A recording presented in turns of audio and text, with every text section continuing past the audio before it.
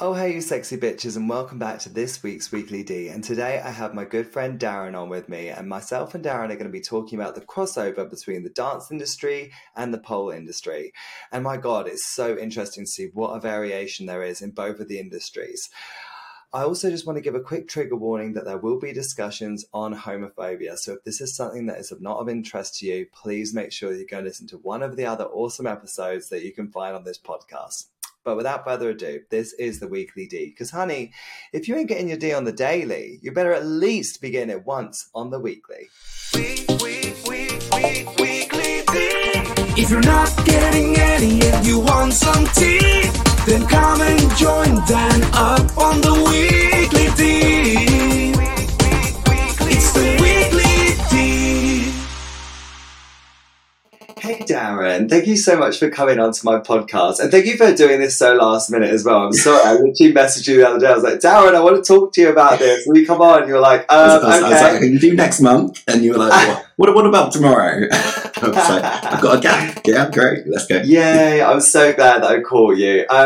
So before we get this going, I want to give you an opportunity just for anybody who maybe doesn't know who you are, to give them a little intro to who you are, what you do, what your work is, and just things like that, really. So go for it. Give us a little bio on who Darren is. So my work, mainly fitness actually nowadays. So it's actually a lot of Pilates work. I teach dance, so ballroom and Latin, but actually the majority of my work is Pilates and fitness. But I've been dancing for about, I was trying to work it out, 17 years now. Wow. So I've been dancing ballroom and Latin for 17 years. And pole for, when was, 26. Well, I've lost track of it. I haven't really processed any pandemic years, so I'm like, oh, it's 4 years. I'm like, it's not 4 years. It's 7 years, maybe 6. Right, yeah, because you miss out those 2 years, right? We forget they happened. yeah. I'm going with it, and like I turned 30 in the pandemic. I'm still 30. We'll go with that as well. Yeah, that's fine. I was going to say. So you got into the dancing first, then you got into pole dancing. Tell us about when you started, how you got into the lesson ballroom. Where did that all start?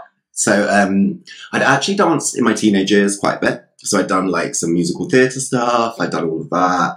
I was kind of like that kid who crossed over everything. So I was like doing sports. I was doing musical theatre stuff. I was doing kind of, anything and everything. I was really good academically. So I was kind of like that one who was doing a little bit of everything.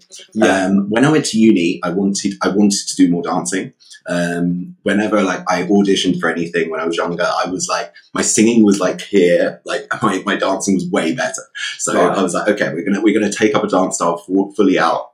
And I ended up going with ballroom and Latin. So yeah, fresh as fair. I was like, okay, we're gonna go around the stalls. There was a pole stall actually, I remember. I didn't do pole at that point.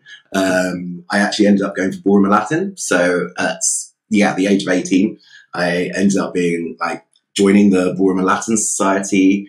I did beginner year. So I did a year of beginner, won everything at beginners at the nationals.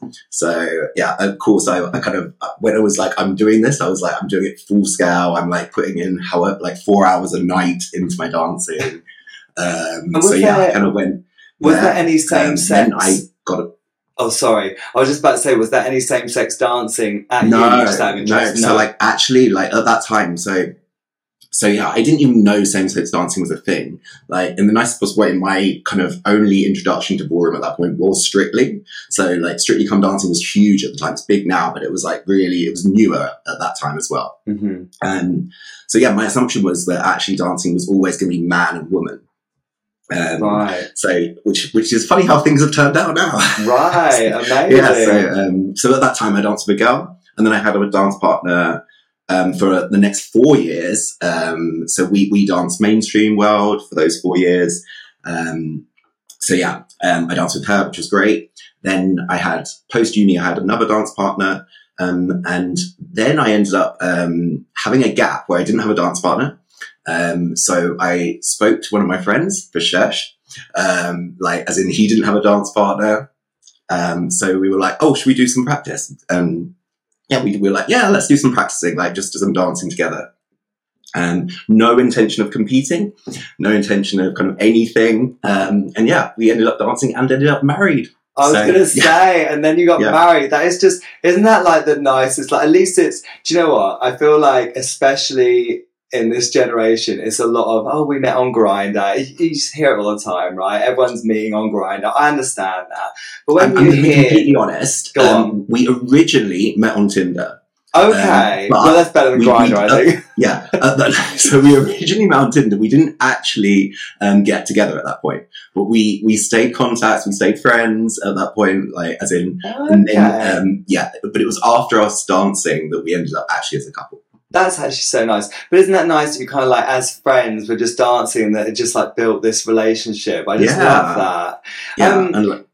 So going back a little bit, sorry. So going back to when you were dancing with girls all the time. Obviously, back then, I assume, so for anyone who doesn't know, Darren did not do a good enough bio at all. Darren is like a freaking champion, same-sex, Latin and ballroom dancer. He wins all these competitions with his husband, Vajesh. They are amazing. Literally, I have to say as well, but I might even have to share it on my own stories again when this airs. But they did the most amazing first dance I've ever seen at any wedding ever. It was so good.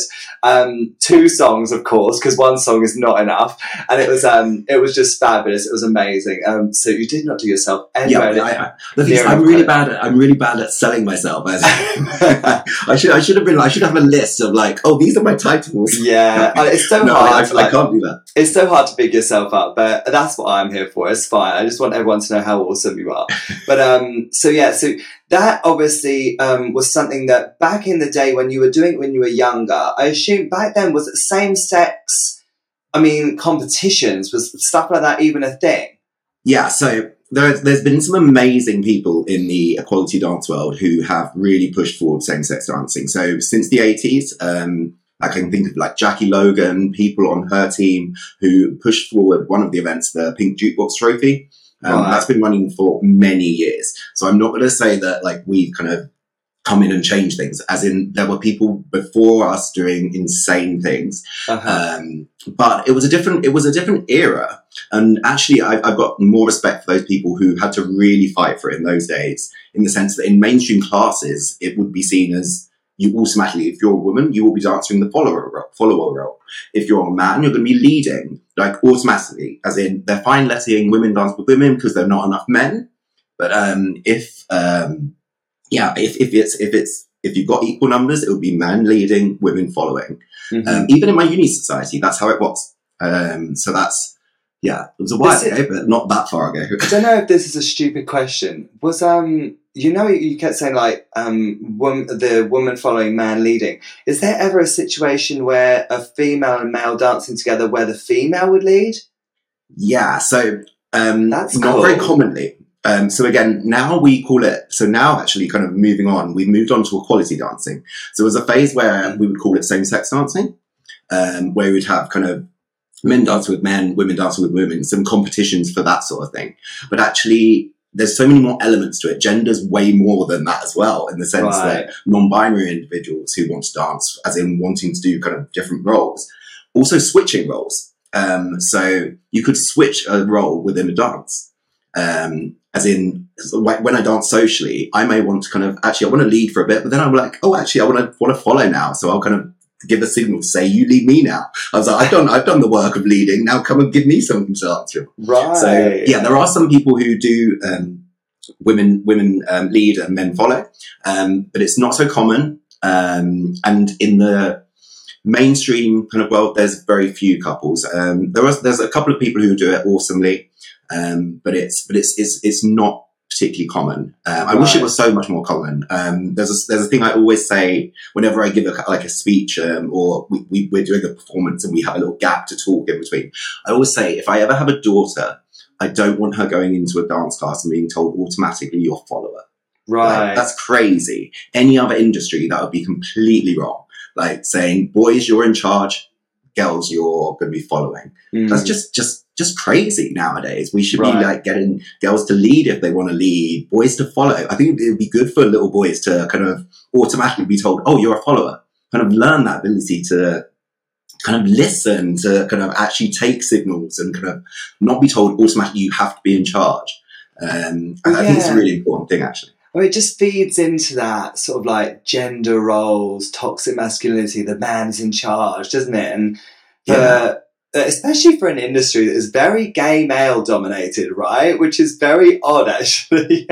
As in, So there was our coach was saying there was one point where in the top people in the world, like something like 4 out of the 6 finalists in the world championships, 4 out of the 6 were gay men. Right. But most of them not out as a result. And do you think that's something that's still, because obviously there must have been a time where it just was not accepted, probably way before us, I would say, where it wasn't accepted at all. And then, like, I assume there's a little bit of sort of homophobia that still lingers within the industry even now. Can you tell us a bit about that? Have you had any experience? Yeah, so a lot of it now is bias. So a lot of the time I actually say it's not even around homophobia, as in people are fine with us dancing. So for Shed and I, we compete in a lot of big mainstream competitions. And actually the majority of judges are like, oh yeah, but our marks are much more polarized than a lot of other couples. So you'll get some judges absolutely loving us. You'll get some judges giving us nothing, like literally like the lowest, like as in not putting us through anything. Even if we make, say, the final, a judge will have put us, say, 80th in the competition compared to other judges putting us second or first. Right. Which is just crazy discrepancies comparatively. Whereas most mainstream couples, when I talk about mainstream couples, I'm saying like a male-female couple wouldn't have as much discrepancy in their marks. So in that sense, there's a lot more bias going on, as in we don't get as much active homophobia against it, but we get a lot of bias. Right. Also, like we talk about like not in our day, but actually I think it was only something like 2015 they tried to ban same-sex couples from the mainstream championships in the UK.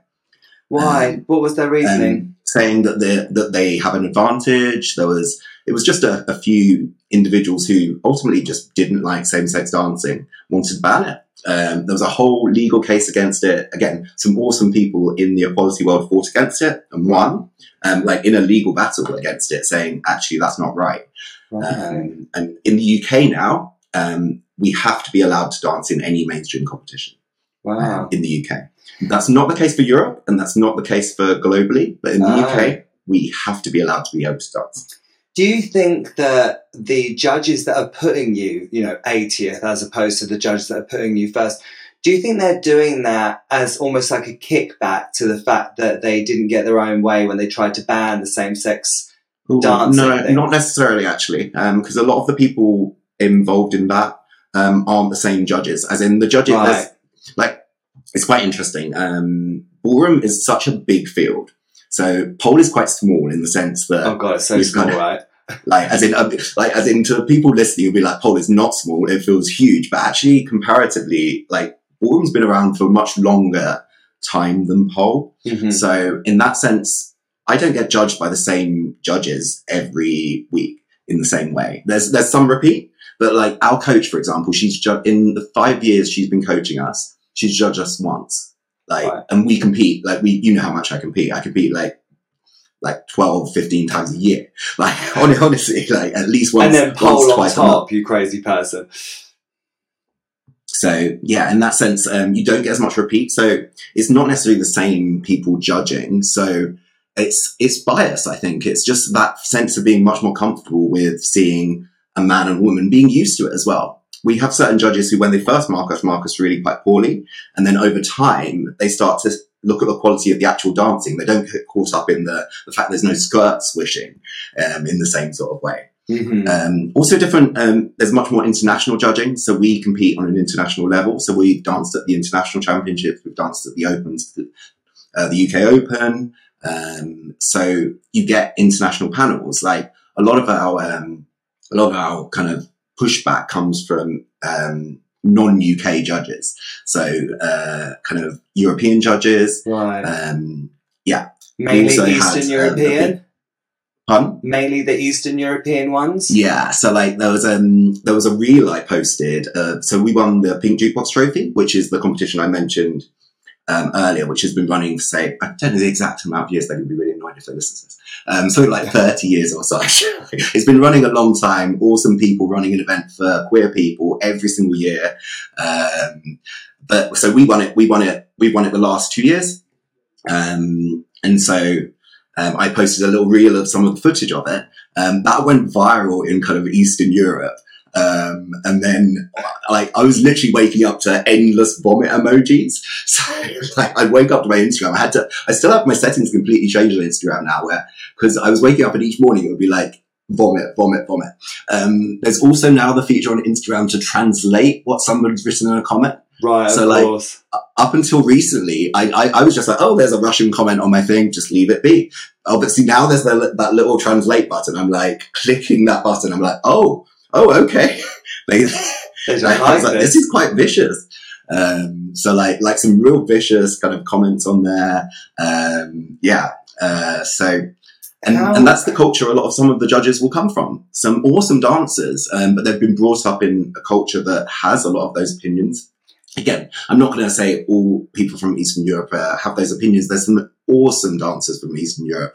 Some of our best friends are dancers in Eastern Europe, having to fight a really hard battle, like as in dancers in Russia who we know having to kind of barricade their doors and then make sure there are women and men dancing at a ballroom practice to then, if they need to, switch partners and say, oh, we were practicing together, rather than have the men dancing with the men and the women dancing with the women. They're doing awesome work in positions where actually they're much less safe than me and Vishesh dancing in London. So right. I don't want to kind of tar all of that, but a lot of our hate, a lot of our pushback does come internationally.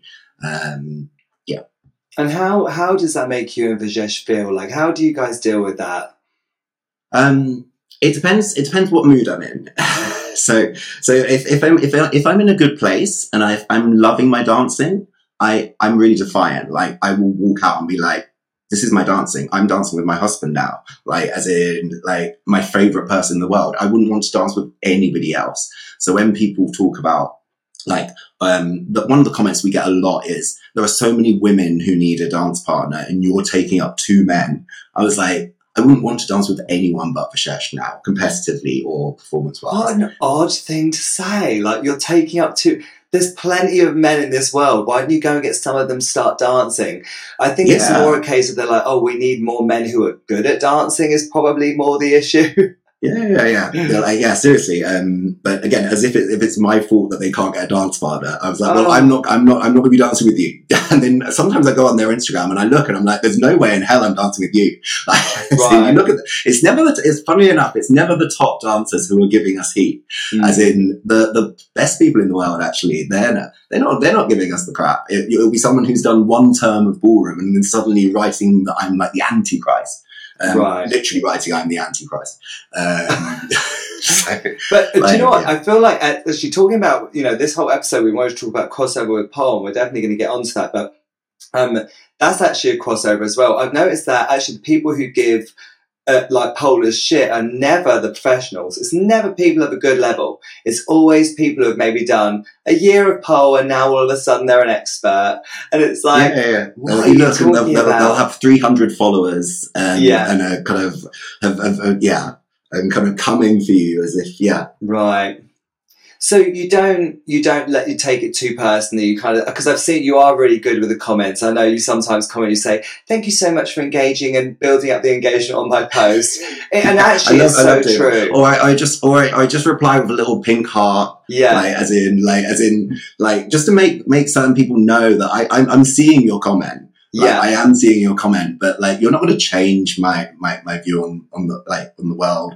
I know I'm approaching dancing with kindness, as in I know in my heart I'm doing the right thing. So I'm not going to suddenly go, this random woman in Russia has just said, that she thinks that actually what I'm doing is perverted. Shesh, I'm going to dance with a woman now. Are you okay with that? It's just I think we should get a divorce and I should go and find a woman to dance with. It's like, this is the thing, like, I wonder if they ever think, like, what do they expect as an outcome from their comment? Apart from obviously potentially making that person feel bad, why does it make them feel good about themselves to do that? Do you know what I mean? Yeah. it's the, so the comment odd. that hits me bad is when they criticize the dancing, when they're actually giving some critique. I'm like, oh, that hurt me.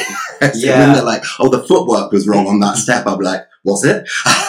Right. That's the one that will hit me, as in telling me that I'm kind of doing something that's perverted is going to be. I'm like, well, it's not. I believe I completely disagree with you. When they're like, oh, they're not very good dancers, I'm like, okay, well, that's just an opinion, but like that hits me way harder than the homophobic ones.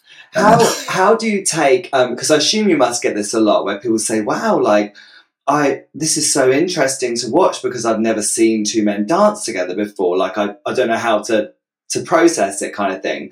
How do you take that? Do you find that insulting, or do you find that okay?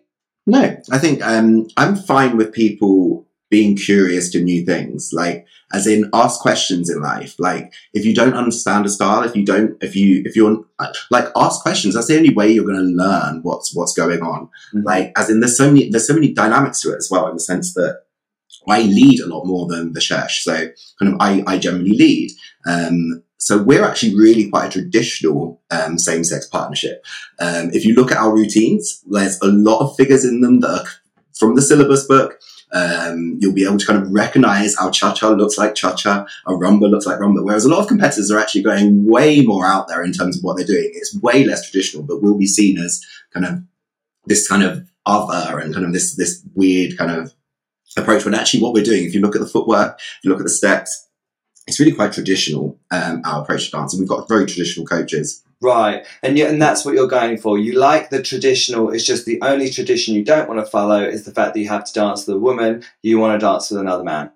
Well, yeah. And there's elements that we like playing with, as in certain times kind of having a more feminine approach to leading. I enjoy, like some femininity in leading is great.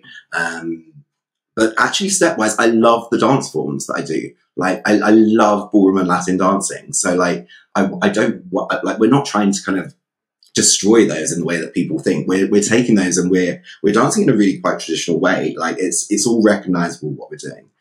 So you talk about ballroom and Latin is the blanket term. Am I correct? And yeah. You know, we were just saying about you can recognize our cha-cha, and so is cha-cha different ballroom and Latin? Okay, so ballroom and Latin in a competitive world is 10 dances. So right. In the ballroom side, that'll be waltz, foxtrot, Viennese waltz, quick step, and tango. Right. So if you were competing in a ballroom competition, you would do all 5 of those dances. Okay. If you were competing in the Latin section of the competition, you would dance cha-cha, samba, rumba, paso doble, and jive. So those would be the 5 that you would dance in the Latin section. If you're dancing a 10-dance competition, you would dance all 10 dances. Someone does these in front of you, and you can tell instantly the difference between all the. Yeah, it's very, because they're so distinctive. You can if they're doing them traditionally. Sometimes, right? Especially there was this kind of trend on Insta in the ballroom world where people would post a video of something without the music, and it's like, which dance is it? Which again, is not the way we are, in the sense we're quite traditional. We quite like the dancers to look like the dancers. And again, it comes as well. It's a tricky one we talk about appropriation a lot, as in there's lots of stuff around appropriation of dance forms, kind of bastardization of dance forms. Like we have to have some respect for what you're doing as well. And again, ballroom and Latin has already taken dance styles and taken them in further directions than, say, if you go to, like, I've been to the countries where the dances are done. I've been to Brazil. I've danced samba in Brazil. It's very different to what I compete. There's lots of elements that are really connected and feel really like they feel exactly like they were in that samba bar in Brazil. There's lots of elements as well. There's like no way would a Brazilian be doing that. Right. So and, like as a and you said about appropriation. This was really interesting to me. So tell me more about the appropriation part. So because especially within the pole industry, we've had a lot of talk about appropriation of the stripper style and appropriation of twerking. And I was really interested when you said that, because I didn't realise that you'd had any of that within the dance. Yeah, of course. Wow, okay. Like it's and these dances. So, for example, samba. There's lots of history of samba being danced by slaves. So, kind of when we talk about Afro samba and such, a lot of dancers of the origins of samba were kind of slaves dancing samba. And then kind of you've got the Brazilian side of samba. When we think of kind of like carnival, we think of that side of samba. Again, these are dances that are really important to people's culture.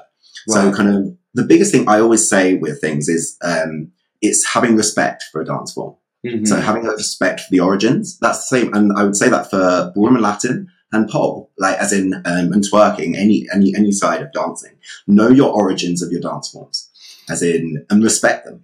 Now, within the pole industry, there was a discussion around twerking and how obviously it had come from sort of like Afro-Caribbean type roots, and that the people teaching these forms should only be people of colour, people who come from the culture. What is the discussion in the dance industry with things like that? Like with samba, like you said, there was danced by slaves and stuff. I assume it was slaves that were probably people of colour. You know, is there any discussion around like really samba should only be taught by people of colour? Is there any discussion on that or not so much? There isn't. Frankly, there's not enough people of colour dancing in the ballroom Latin world. There's actually there's some really great groups who are doing some really awesome work in ballroom to try and improve that. But in the nicest possible way, actually, one of the comparisons pole to ballroom, the ballroom world is far too elitist in the sense that it's expensive. Like if people think pole is expensive, try doing ballroom and Latin, as in comparatively, it's very expensive, like the access. So naturally, we have fewer people of colour dancing ballroom and Latin. And actually, there's some great groups doing work. Black in the Ballroom are starting to do some really great work. But we need to be respectful of origins is the thing, is the way I see it. That's what most people, like when I went to Brazil, and was kind of like going to samba bars or going to samba classes, I didn't go in going, no, samba's dance like this. Listen to kind of like the people whose dance it is their culture, kind of follow people like that, kind of actually go to their workshops, go learn from them, become a better dancer as a result. Does that mean that you shouldn't be able to then teach? I don't think so. Like I teach from ballroom and Latin. Do I think we should restrict it to only people who are of the culture? Not necessarily, as long as there's a level of appreciation, a level of respect, and also that you're passing that on to your students. Because the amount of time people are like, well, yeah, I know my origins, but are you passing that on in your classes? Are you talking about those things? Are you kind of putting it in your social media? Are you sharing kind of things of where the origins of dancing are coming from? Like, I've got like a little WhatsApp group. I teach a queer like ballroom class on a Wednesday. And like, we've got a little WhatsApp, and every so often I'll just share a video or something and be like, oh, look at this dance style. Do you see kind of how this has developed into what I was teaching you last Wednesday? Kind of that sort of thing. That's good. Or sharing artists that are like in pole, for example, sharing like pole dancers who are like really authentic in their style and being like, this is what it is. This is what the style is. This is what we should be kind of bigging up. Not trying to say that, no, but my style is better than that. Actually saying, like, giving platform as well. Yeah, I had one of my friends, Shan, on Instagram, McShannington Ratchet. She was talking to me about twerk, and she was saying about how she feels as well, like, you know, there's no problem with her for white people teaching twerk, but she's like, it's about respecting where it's come from. It's about educating yourself and educating your students and making sure they understand the roots. And she was mentioning about a teacher that she knew from the UK called Patricia the Tees, who is very respectful of the roots. And I think that's just super important. I think the same has to be said with pole dancing. You know, it would be crazy really for me to teach pole the way that I do and to just totally ignore the fact that it came from stripping, you know, and its roots. And I think, you know, that's really what's important. I think who teaches it is less of an issue, really. It's more about, do they understand who created it, where it came from, and are they educating their students? I think that's the most important thing. And I've had it as well, like where I've also seen like I've had quite a frank conversation with somebody I know, where he was teaching. Like he called it cha-cha. I was like, there's no cha-cha. Like you've literally watched a video of some cha-cha and gone, this is what I see from that. And been like, yeah, I'm going to teach that. And I was like, it feels like parody. So like you then, like anyone who knows the style and knows the real kind of roots of the style, knows the kind of substance of the style would feel offended by it. Right. So it's when you haven't done the work, like do the work on your styles. If you're going to teach them, especially like if you're just a student turning up to a class, you just turn up and you kind of take it in, I think. But as soon as you're in a position of responsibility, a position as a teacher, it is your job to know your styles, know the background, also know where your industry has failed in the past as well. So in the ballroom world, we can do so much better at kind of respecting dance styles and trying to actually make them feel like the dance styles. There's some really interesting videos of like the 80s where like samba in the 80s, like I'm not a big disco samba fan. Like I like samba that feels a little like it's got like a bounce to it. Like when you see like when you see kind of when you're dancing samba in Brazil, like it's very low, it's very grounded, it's very earthy, and then you kind of watch you watch like Anton Dubek on Strictly and he's suddenly doing like Night Fever type stuff. And I'm like, what the hell is that? Like, so like, as in, I was like, as soon as you start doing things like that, I'm like, that, you know, I'm out. That's not what the dance style is. Does he get any shit for that? Like, does he get any shit for doing things like that? A little bit, like, as in, but not that much. Because again, there's that whole sense of, oh, it's funny. Look, he's in flared pants and kind of in a catsuit in bright pink with kind of like Anne Widdecombe kind of coming out of his legs or God knows what. Like people like loving it and laughing because again, like as in they're not seeing the origins.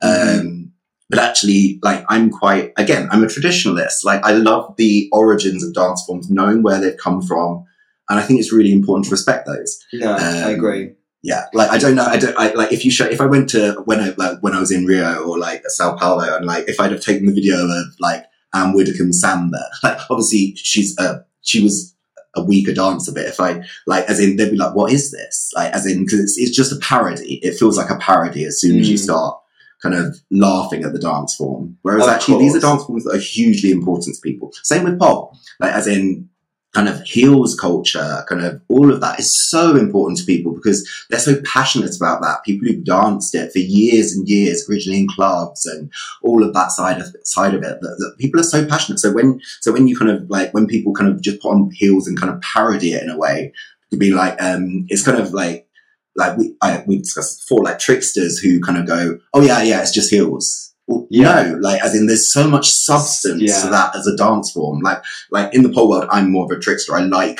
tricks. I like splits. I like all of that side of it. That's what I see. That's what I love in pole. But I would never just go and be like trying to just parody it in a way and just be like, yeah, I can do that. Like me and Vishesh have this like running joke where it's like, you know, the Catherine Tate sketch where she's like, I can do that. I could do that. Like, I love can do that. I like people, there's far too much of that in the world. I think people who are just like, I can do that. I was like, there's times I think I just need more confidence and just to be like a bit more, I can do that. But actually no, learn your craft. It is and really people funny, have more respect for you. Because Nicole the Pole, I had her on just recently, she organised all the tours for Snoop Dogg. And obviously Snoop Dogg was looking for women really that looked like and were dancing like they were in a strip club. Because that's a lot, he sings a lot about strippers. And some of the pole dancers that were on stage were really not that style, and maybe she just struggled to find as many like of that style in that country, whatever. It was just so funny. Like you said, it looked like someone who just said, yeah, okay, I'll just shove some heels on, I can do that. And then they were just doing like loads of tricks and stuff, and really Snoop just needed them to sort of hold the pole and shake their butt a little bit so he could like throw cash at them. Yeah. But it is funny, isn't it? But for those people, I think parodying, like you said, parodying is okay if you know, are understanding of the roots and you're understanding that actually you're not doing the traditional form and that you're just trying to do something that isn't exactly what you thought you were trying to do. Do you know what I mean? Yeah. As long as it's, I'm not so sure. Yeah. It's like the whole parody. Like if it's intentionally a parody and it's very clear and it's when you done say with a place of love. parody, are you saying like to get laughs? No. So like, as in, well, in a way, yeah. So like, if I talk about like Anton Dubek on Strictly doing samba, like Anton Dubek, by the way, I'm coming for Anton Dubek, but he's a beautiful ballroom dancer. yeah. Lovely ballroom dancer. But when obviously he has to do the Latin numbers as well. And so some of the sambas were like, it just felt like, as in, it feels like you're taking a dance that is very precious to people and just kind of laughing at it by not taking it seriously, not learning it properly. Yeah, and it's the same. It's the same with pole. When like I would never cover a heels class, as in I would never cover, even if it was like, oh, Darren, we're going to teach like intermediate, and then we've got a heels class afterwards. Oh, sorry, I can't teach that because I haven't invested enough time as a heels dancer to do that with respect and do it well. Of course, I could teach it like and get away with it, but it wouldn't feel right to me to do that. Yeah, I have to say, I haven't put enough time. I made a mistake with that actually, because back when I first started doing heels, I started teaching it quite soon after. And now I feel like I'm definitely qualified to, because I've done it so long now. And I've learned from so many really, really good, authentic dancers, strippers, non-strippers, all sorts really. But yeah, I feel like that was totally an uneducated thing. I think nowadays, if I was going to let's say, for example, I went to learn twerking, for example, I now know so much more about like how important it is to learn in depth about the origins, about all the different styles and the techniques, and not just kind of winging it. And I think when I first started it, I felt the pressure of my students were like, oh, let's dance in heels too. And I was like, oh, okay. So I just put these classes on, whereas actually what I should have done is said, no, actually, I can't really do that because I'm still learning myself. So let's wait. Let me learn some more, and then we'll come back. Or just book somebody in, and even that conversation would have come across so much better as a learning point for your students. For sure. Like I like you know my pet peeve in pole, which is like anyone teaching instantly. Like so like as in I get so like and just that said like the only thing I will say as defense to that is that normally it's not the person. Sometimes it's the studios, because there are studios that sometimes are just desperate for teachers, and they'll see someone with a small amount of talent and just be like, you're next. Do you know what I mean? They'll be like, please, like, help me. Do you know what I mean? It's like, I feel that's unfair, because a lot of people, do you know how many people over the years I've seen that have become teachers, and all of a sudden they realise that actually they now can't compete because they have become a teacher too early. And it's like, it's sad for me, because I'm like, I wish someone had told you about this, because now they have to compete as a professional, and they're like, I'm not a professional, I'm still learning myself. And I'm like, well, technically your class is like a semi-pro or whatever, because you've done this. It just really sucks, really. Hey, so sorry to interrupt your episode. I just wanted to come on real quickly and tell you about the sponsor for this week's podcast. And this week is sponsored by Pole Active. Pole Active are a US-based one-stop shop for everything you need for pole dancing. And I'm literally looking at their website now. And this shop, I've never seen a shop with so much choice in my life. It is crazy. They've got all sorts of things clothing-wise for pole dancing. They've got accessories for pole dancing. They've got shoes for pole dancing, a range of brands on there. Some of these brands I'd never even heard of before, and I'm learning about them purely from this website. So if you want to go and find out about lots of different pole brands, go and check out Pole Active. Let's get back to the podcast. One thing you mentioned earlier on, actually, that I just want to go back to, because I'm really intrigued. You know, you said about, people moan about how pole is expensive. You should see how expensive it is to dance lesson ballroom. Talk to us about that. Tell me roughly, I mean, how much is it to enter a competition, for example? Oh, it depends on the competition. But so I was literally meant to be at a competition right now, which is why I'm free. So I had to pull out because of an injury. The one we were competing at, it would have been £400 for 4 days at the competition. Oh, wow. Okay. Oh, so £100 a day. I mean... Oh, no, 3 days, actually. Yeah, so 130 per event, per day. And that would have been But the thing is, though, ballroom competitions are on a lot different. Per couple. Per couple, yeah. Right. Okay, that's not per person. Okay, fine. I mean, still quite expensive. Again, costume-wise, coaching. So private lessons, for example, are much more expensive in the ballroom world. How much are we talking? Oh, 500. So my lesson, which is an hour and a half, is over. And I'm just going to go over a number, but over 120. Oh, okay. Sorry, you're talking about the lessons now. So what? So over 120 for an hour for a lesson. Okay. Yeah. And then what about costume? Oh, really depends. So our purple costumes, they cost us £1,000. Wait, For both, or 1,000 each? Yeah, for both. So £500 for each of those costumes. Which in the pole industry, 500 is like, that would be top end, costume. Yeah. That's crazy, isn't it? But also it's worth mentioning as well, you said £400 for a 3-day event. How many people are competing at this event?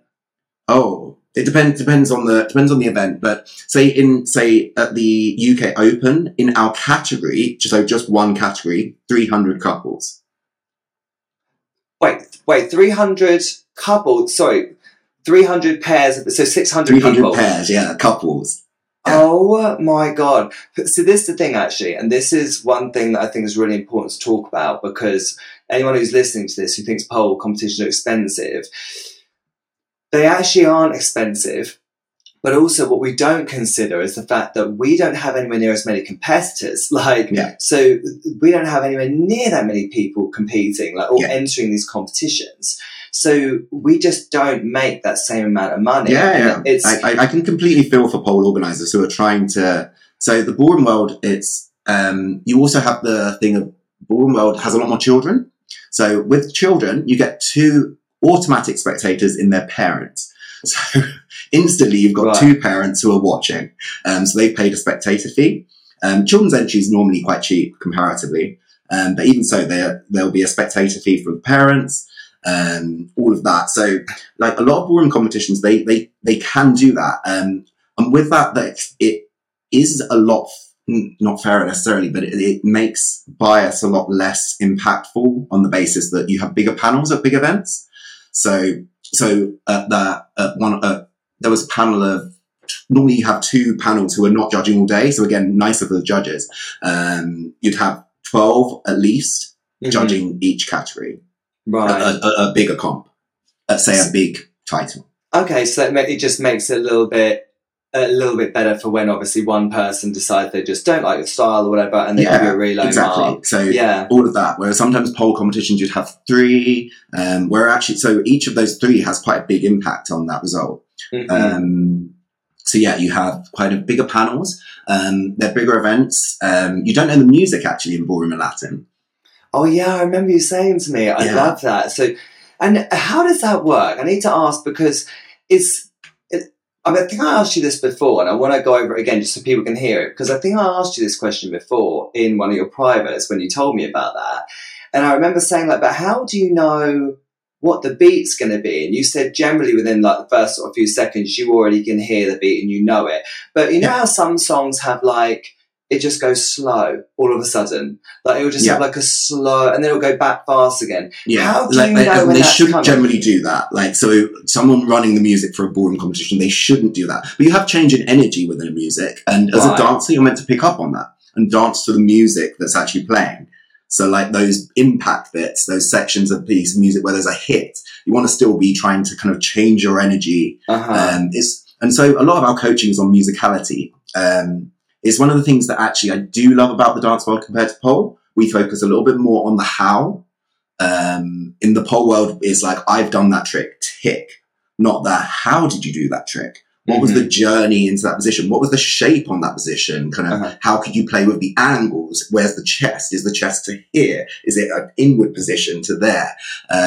Whereas in ballroom Latin, we're so into all of that. As in every single element of the dancing.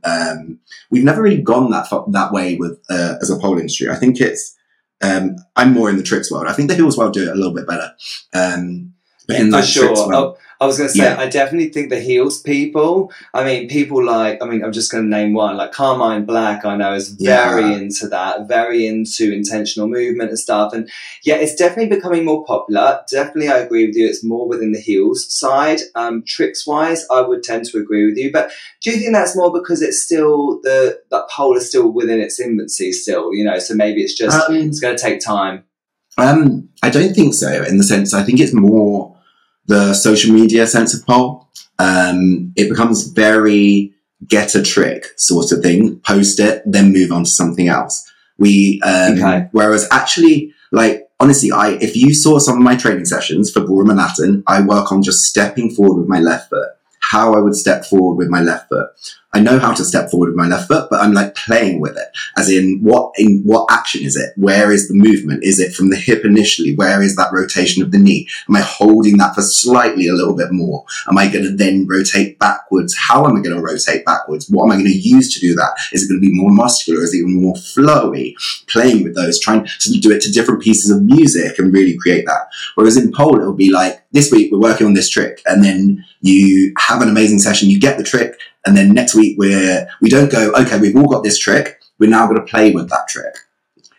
We go, okay, we've all got that trick, we all posted it on social media, and then next week we're doing a new trick. So we end up that sort of approach.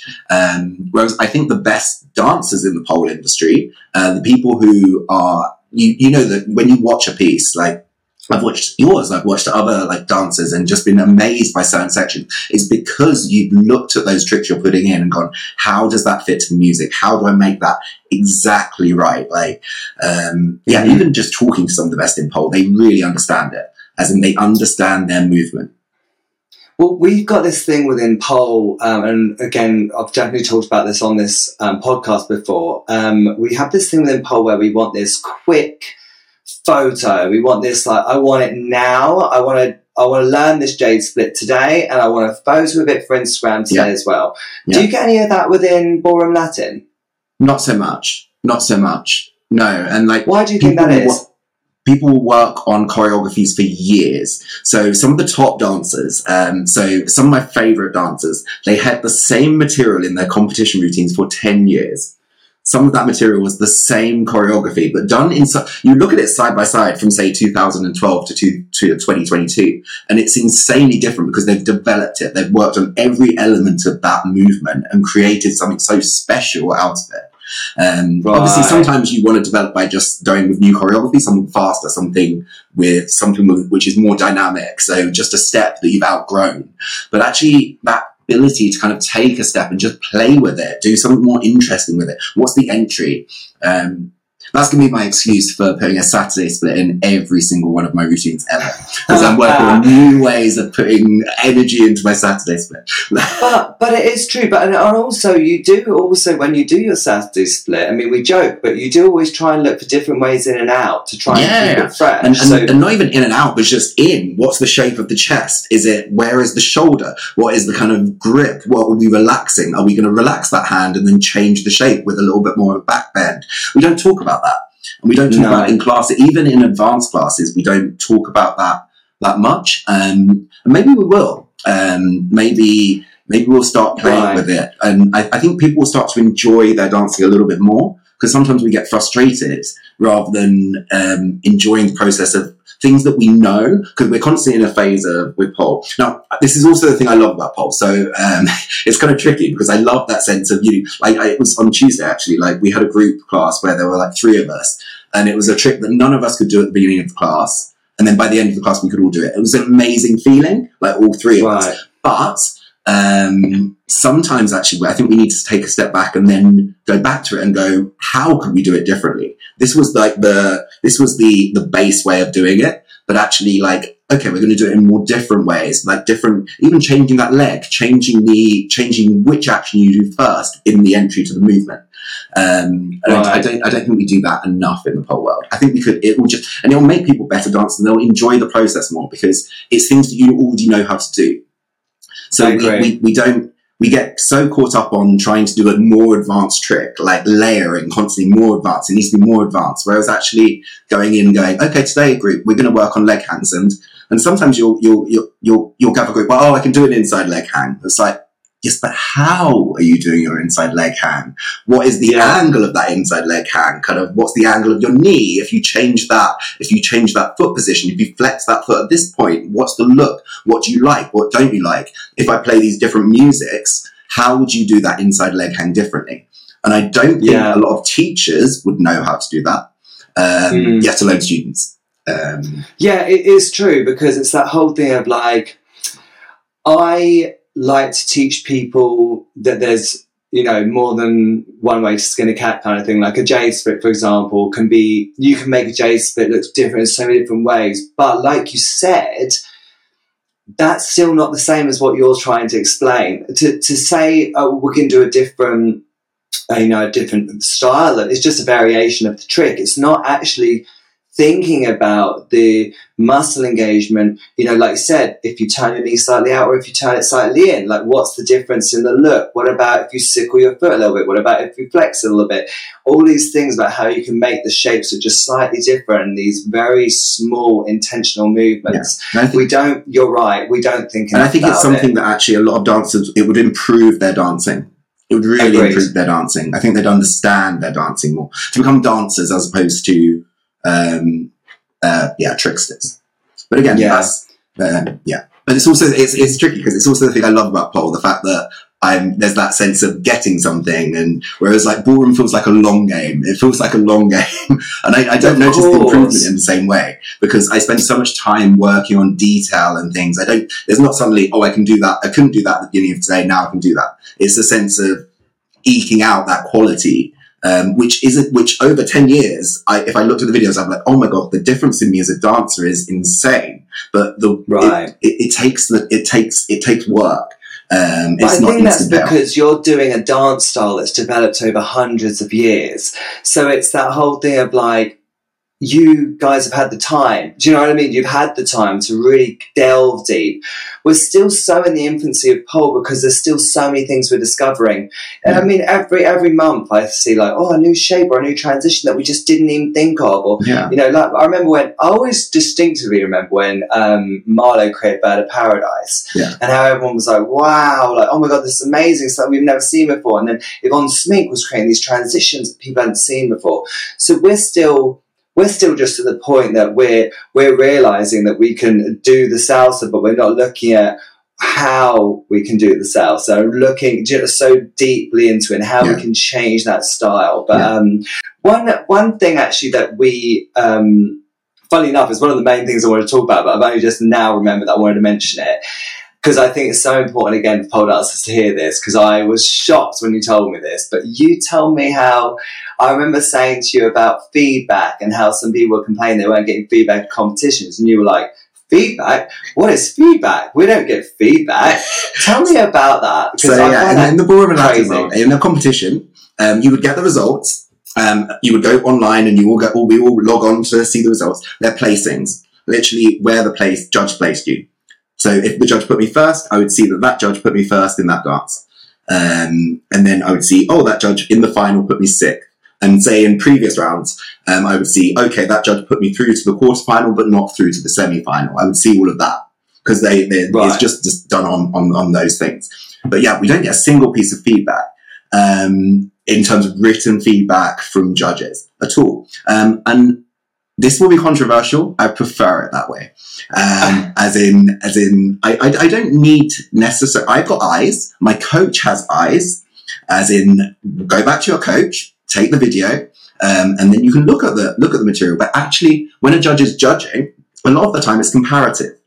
So they may write. So you may have done something insanely advanced, and you've done something amazing, and then they have to write, "I would prefer more advanced figures," because you were competing against the most ridiculous pole dancer who was there. But it's really hard for a judge to write something that is actually really going to change the way that you're going to dance. Whereas you need to work with a coach who knows your journey.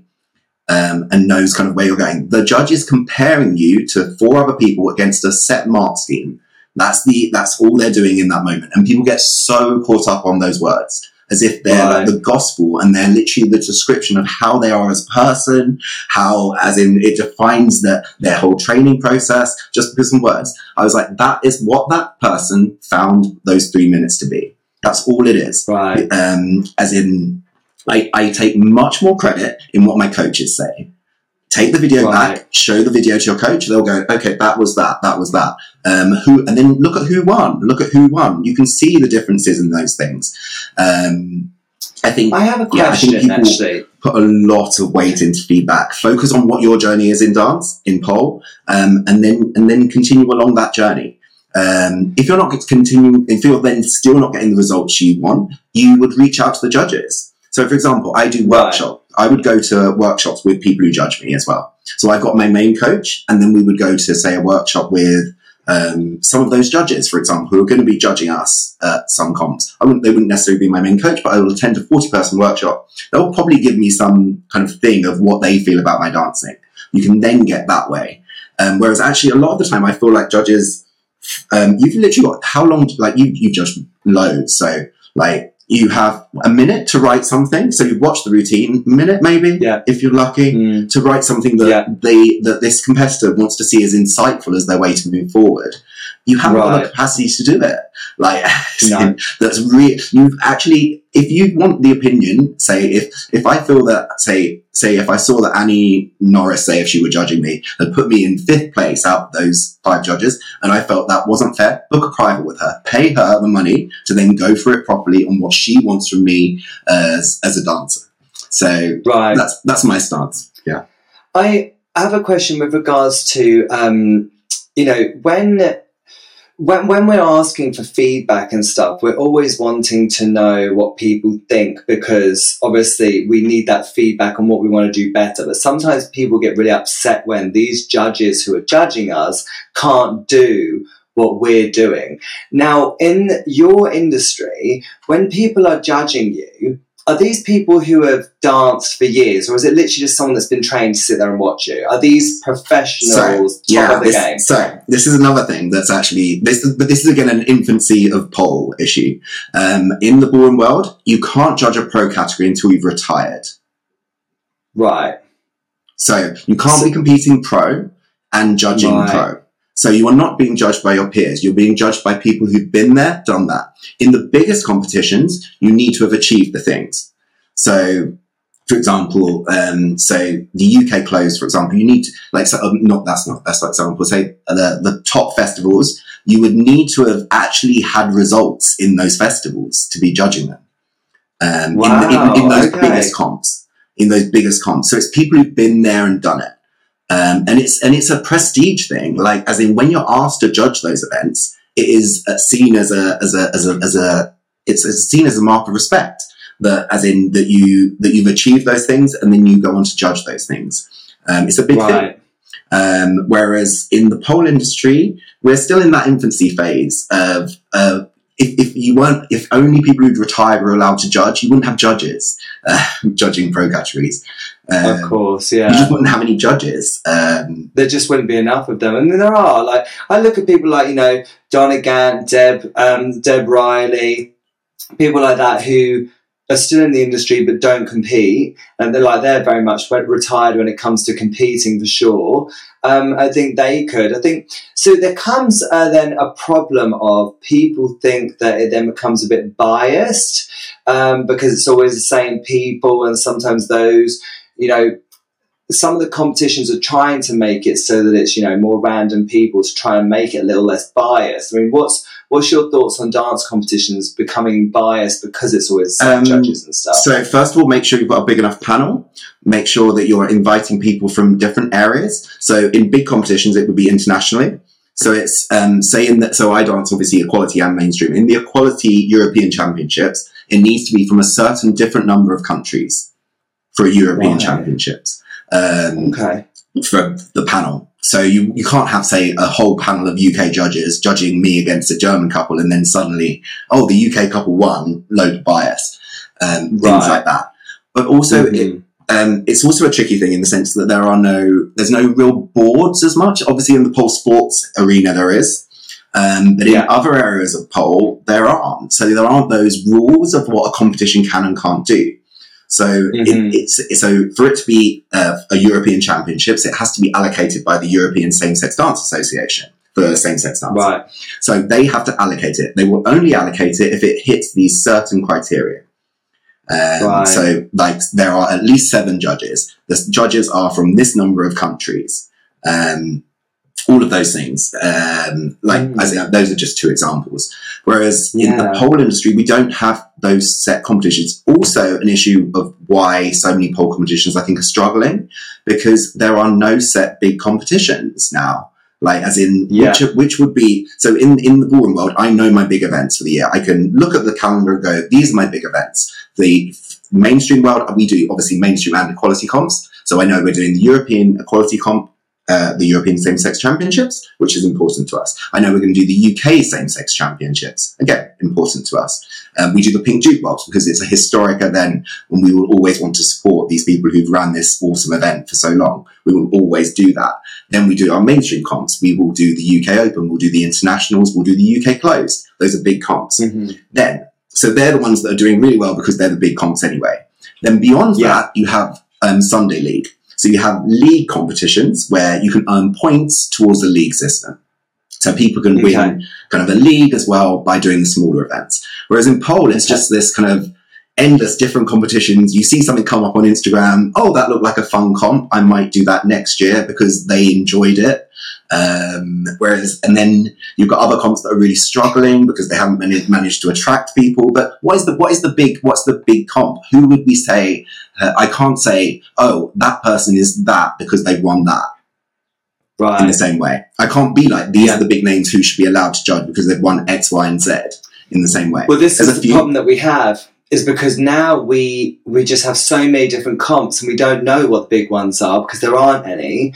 And it's just, there's lots of comps that are all on the same playing field. And I think you're right in the sense that it all comes down to that we're not regulated. We don't have like a governing body like most of the dance. But do you know what it is, right? It's because in our industry, we have a lot of people within the industry that just wouldn't accept it. And I wonder actually years and years ago, back before our time probably, when governing bodies were introduced in the dance industry, whether there was much kickback on them as well. Because, it wasn't necessarily for competitions, but there was, I remember Sarah Brown and Stacey Snedden tried setting up Pole Safe Federation, which is all about pole safety. And again, there was much kickback on that because people were like resenting paying for it and they were giving resources and stuff. So it was like, why are people kicking back on this? Because they're trying to help. There'll always be kickback. For example, I'm constantly kicking back at the organisation because obviously, like I was saying, the organisations that there was organisations that tried to ban us, for goodness sake. So I was like, of course I'm kicking back at them. But I think overall having organisations is a good thing. Because they can kind of actually guide the route. It's really important making sure it's ground roots, that actually people involved in it are the people who are dancing, they're the people competing in pole, they're the people kind of doing pole, and the people who originated pole as well. Have those people like actually involved. Then you start to actually make change in a way that's positive. I think there'll always be kickback, and I'm for kickback. Kickback all you want. Like I'll have to, if someone's putting in a rule that I think is really discriminatory against equality dancers, I will be pushing back against that. I will be like calling it out.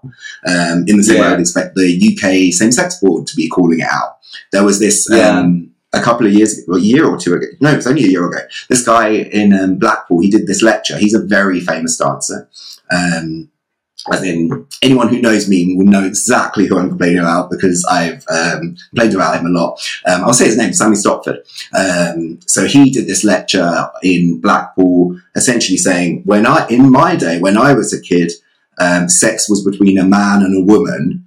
Nowadays, it's between a man and the alphabet. The LGBTQs, X, Y, and then he went on into this whole misogynistic rant about kind of women he's danced with. So he was actually Shirley Ballas's husband, Strictly Judge Shirley Ballas's husband. He was like, he said so many misogynistic things in this lecture.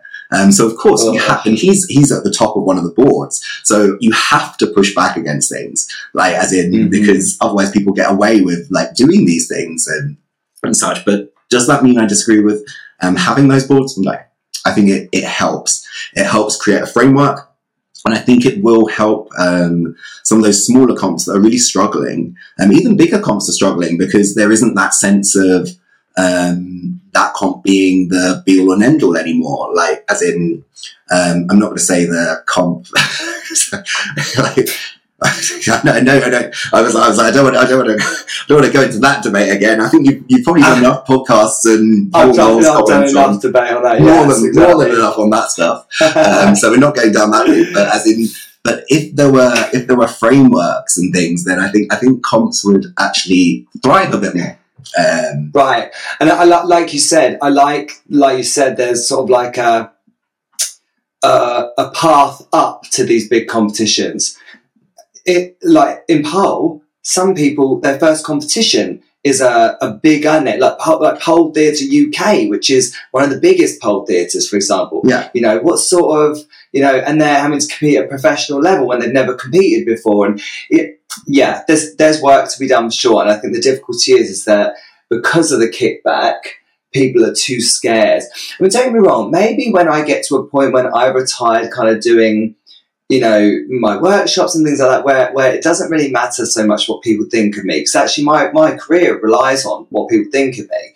When it gets to a point where I don't really care about that, maybe I'd be a good person to say, well, do you know what? I'm very much out of the industry now in the sense I don't teach workshops, I'm not competing, I'm very much retired, but I'm still in pole, I'm still got my studio and stuff. So what I'm going to do is I'm going to use my now free time that I would have done for doing workshops to create this federation. I'm going to get all these people involved, and we're going to have to, you know, charge like a federation fee to pay all these people and make sure it works. And you know, that's exactly it, in the sense that in the ballroom world, the people who are in those are generally the majority of them are people who have retired from competing now. They want to kind of keep in the industry, keep moving it forward. They run so for example the BDF, the British Dancers Federation, like as in they run kind of, they'll run at the festival, they'll run a series of lectures that funds a lot of their activities, things like that. And then they're there to represent dancers in those processes. Then you've got different organisations. Again, I'm not you can ever say the ballroom world's organisations are the example to use. Anyone who's listening to this from a ballroom perspective will be like, Darren's like praising these organisations. There's like so much politics in the ballroom world, as in you've got conflicting world organisations, WTC, WDSF. Like, I'm not presenting it as that the organisations we have are great. There's a lot of infighting, there's a lot of politics, there's a lot of dancers pulled in different directions. We're quite safe because I'm being an equality dancer. Nobody really cares about us that much, so we have our own little board, we have our own little world as well. It's important to me and Vishesh that we're able to go out into that mainstream world as well and represent ourselves and compete fairly against kind of mainstream couples, but we do have our safe spaces as well. I always compare it to kind of in the LGBT world, you'd have like a gay bar, like that's your safe space, hopefully, like, or a queer bar, LGBT space that's meant to be like a safe space for you. Which is like the same sex world, and then you'd have that mainstream world that's kind of, you want it to be a safe space for you, but actually your kind of comfort is kind of still going to that RBT or Two Brewers, like South London Gay. Right. It's coming up. Yeah. Listen, Darren, it's been a pleasure talking to you. I could talk about this for ages because the crossover is just insane, really. But where can people come and find some of your videos? I know you don't post loads of your dance because you do use them again for competitions. Yeah, like I was saying, so as in that 10-year thing, as a lawyer, like there's some bits of our jive, honestly, our jive, there's the beginning of it, we've had it for 5 years. Like, if anyone sees it, they're like, oh, they're doing that same material again. But we are constantly changing it. We're constantly changing the way we do it. That's my argument. Anyway, you can catch me on Darren Dance Fitness on Instagram. That's where I post most of my stuff. I also run my queer ballroom class in London. So if anyone ever wants a safe space to do ballroom and Latin, leading or following, you can do that. It doesn't matter your gender. It doesn't matter your background. You can lead if you're a woman, or if you want to switch between the roles. Again, completely cool with that. So yeah, reach out to me about that as well if anyone wants some support. I love that. And yeah, if you're in London, definitely go and check out Darren's class because it sounds like so much fun. If I lived in London, Darren, I'd be there all the time. You know that. I live way too far away. But thank you so much for coming on. Thank you for all your insight. It's been lovely talking to you. And until next time. Thank you. Bye. Bye.